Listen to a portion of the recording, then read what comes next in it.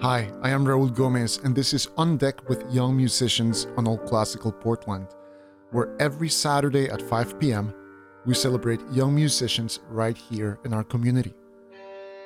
George Danzulot is a 17-year-old senior at Lake Oswego High School, where he is senior class president. George started piano at age 4 and then moved on to violin, which he has played for 9 years, leading up to a Carnegie Hall performance of solo Bach. Currently, in the background, you hear George performing the first movement of the Violin Concerto No. 1 by Max Bruch, joined by pianist Maria Garcia. Later on, you'll hear some of George's original music and a couple of duos with his brother. Now, Carnegie Hall is a pretty neat thing to have on your resume, but I was also impressed with George's exploration of a different art form. I grew up in San Francisco, and as a kid, I saw, these beautiful colors just sprawled out across urban walls and this graffiti art. And I became sort of obsessive with it. It was just like the city seemed like it came to life almost with this art that surrounded everyone. And I felt like people almost took it for granted.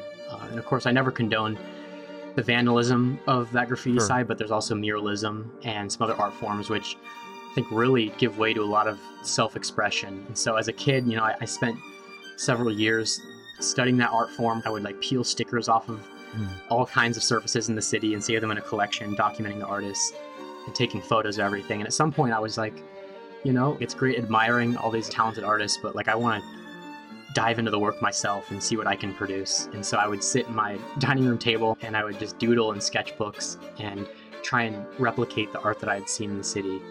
And to this day, I paint pieces in my garage. Very cool. How does that work, though? When you want to start a new work, do you have to paint over the old one? Exactly. When I do paint new pieces, I paint over, and that's something that has really stuck out to me with the graffiti art form, is that mistakes, they need to happen, because that's when you start covering over lines, you begin refining your work, and sometimes, making mistakes in a big piece or some of the best accidental moves I made, because I would kind of try a different approach after that and spray over them. And in the end, I'd be like, wow, this is not what I was expecting when I first sketched this piece out on paper. I think that's the beauty of it, is that you never know what the end result will be with spray cans and your imagination. Do you find that this idea you were talking about regarding making mistakes also applies to your music making? Absolutely. In fact, that's one of the big commonalities that I found between graffiti and especially my violin playing. When I was young, especially learning the piano, I got pretty hung up on little mistakes that I would make, and it really scared me. I was afraid to put myself out there, and it was kind of my own little personal thing, this music, and I didn't want anyone else to have their share in it in case I screwed up. Right. And along the way, many years later now, I look back and I just think, of course, I don't enjoy making mistakes now, but I take advantage of them now instead of shying away from them. Yeah.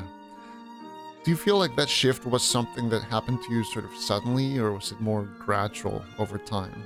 It definitely wasn't necessarily sudden, because it took some time for me. I think mistake by mistake, I learned the value in embracing failure. When I was little, playing, when I began on the violin especially, it was difficult to transition from a keyboard to playing a string instrument, because technically they're completely different rounds. And with the violin, it sounded like a cat screeching for some time, and it would keep my parents up at night when I was just in a room under dim light trying to practice, and I would cry. It had me stumped for a while, but I was determined to improve and take the time to do so. And so I think over that time, I realized, every time you mess up, don't start over, keep going, see how far I can play, figure out what exactly am I playing I do not like about it. And I would record myself. I'd look back on things. I would ask my parents for their input. And that's when I really began, I think, evolving as a musician. It took some time to realize, but it was definitely worthwhile. Yes. Yeah. And when you talk about sharing your music when you were a kid and now that you're older, that always means putting yourself in a vulnerable space, right? Yes. You're on stage, or you're in front of a camera, and you're doing something that's very intricate and personal, the act of playing music. But you have brought that sort of to the next level because now you're creating your own music. How did you fall into singing and music production? Yes. Oh, this is a space that I honestly never saw coming.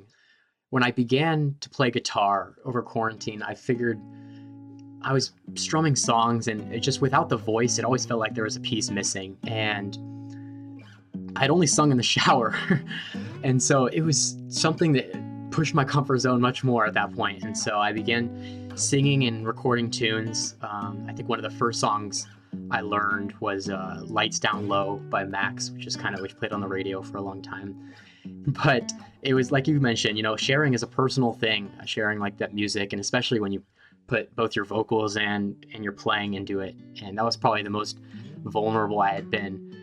But after singing other songs and singing covers, similar to my graffiti, I admired other artists for a while, and I began to produce my own with guitar and singing songwriting. I got a little notebook, jotted down some lyrics that came to mind about some of my experiences, and before I knew it, I was toying around on GarageBand, and I had produced a song.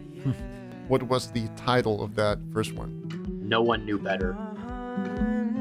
Non-stop moves, gotta respect the flow, yeah. Always on the road, ooh, you know how it go, yeah. I just hit your girl, I keep it on the one time I played my song in the car, my first song, my friends had no idea, and they were like, who is this? And I don't know this artist. And they enjoyed it, and they were kind of like nodding their heads to it, and I was like, guess what? Come with me, you don't even know the things you gon' see. I'm just gonna face it, I don't got patience, but girl, you want either one, you hop on. My name is George Donzelo, and I'm 17 years old. You also, I understand, have used your music for causes that are important to you. And one of those causes is related to the Oregon wildfires last year, right? Yes. When these wildfires hit Oregon and the surrounding areas, my brother and I, he's also a musician. His name is Henri, and he plays the cello and also grew up playing the piano. And so we put together a virtual concert. We had it's a mix of solos, duets, and we publicized it on YouTube. We launched a GoFundMe, and we raised over $5,500 toward the Humane Society. And I was just so glad that I could help with my brother, and we could kind of share that experience together. That is really wonderful and very inspiring too. So congrats for doing that. Thank you. And what's next for you, George? What happens after high school?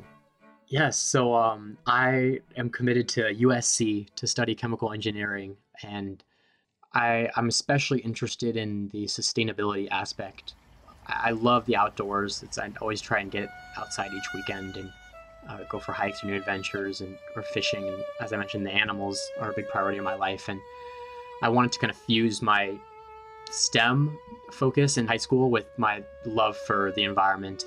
With chemical engineering, going to develop green energy or battery technology for electricity versus gas, and basically just converting our society to become more renewable as opposed to blasting through these resources that we cannot sustain on Earth is something that I'd like to go into. I definitely want to keep up my music at that school. Playing with others is something that I think is a feeling that's unmatched, and so I think joining a chamber group or symphony orchestra would definitely allow me to keep up with my violin while also getting involved in some music production. I've met some students at the school who are even producers for big time artists, and it's just so exciting because I think that school has strong programs in the arts as well as engineering where I'm looking into. Very nice. Is there anything else you'd like to talk about, George, for this interview? If you have time too, I'd love to ask you some questions about your background as well. Oh, sure. Yeah. I think we've met in Miss Nogira's orchestra class. Oh, nice. And then George Donzelo interviewed me. A couple of things he didn't mention is that he will be attending USC as a presidential scholar. He is also a National Merit Scholar and an award-winning poet. You can read George's poem Go For It, and you can listen to some of his original music on our website, allclassical.org. While you're there, you can also listen to this episode of On Deck again, as well as previous installments. On Deck with Young Musicians is now also a podcast, and it's available on Apple Podcasts and Spotify. So thank you for subscribing and sharing with your friends. I am Raul Gomez. Thank you for joining me, and come back next Saturday at 5 p.m. for the next On Deck with Young Musicians.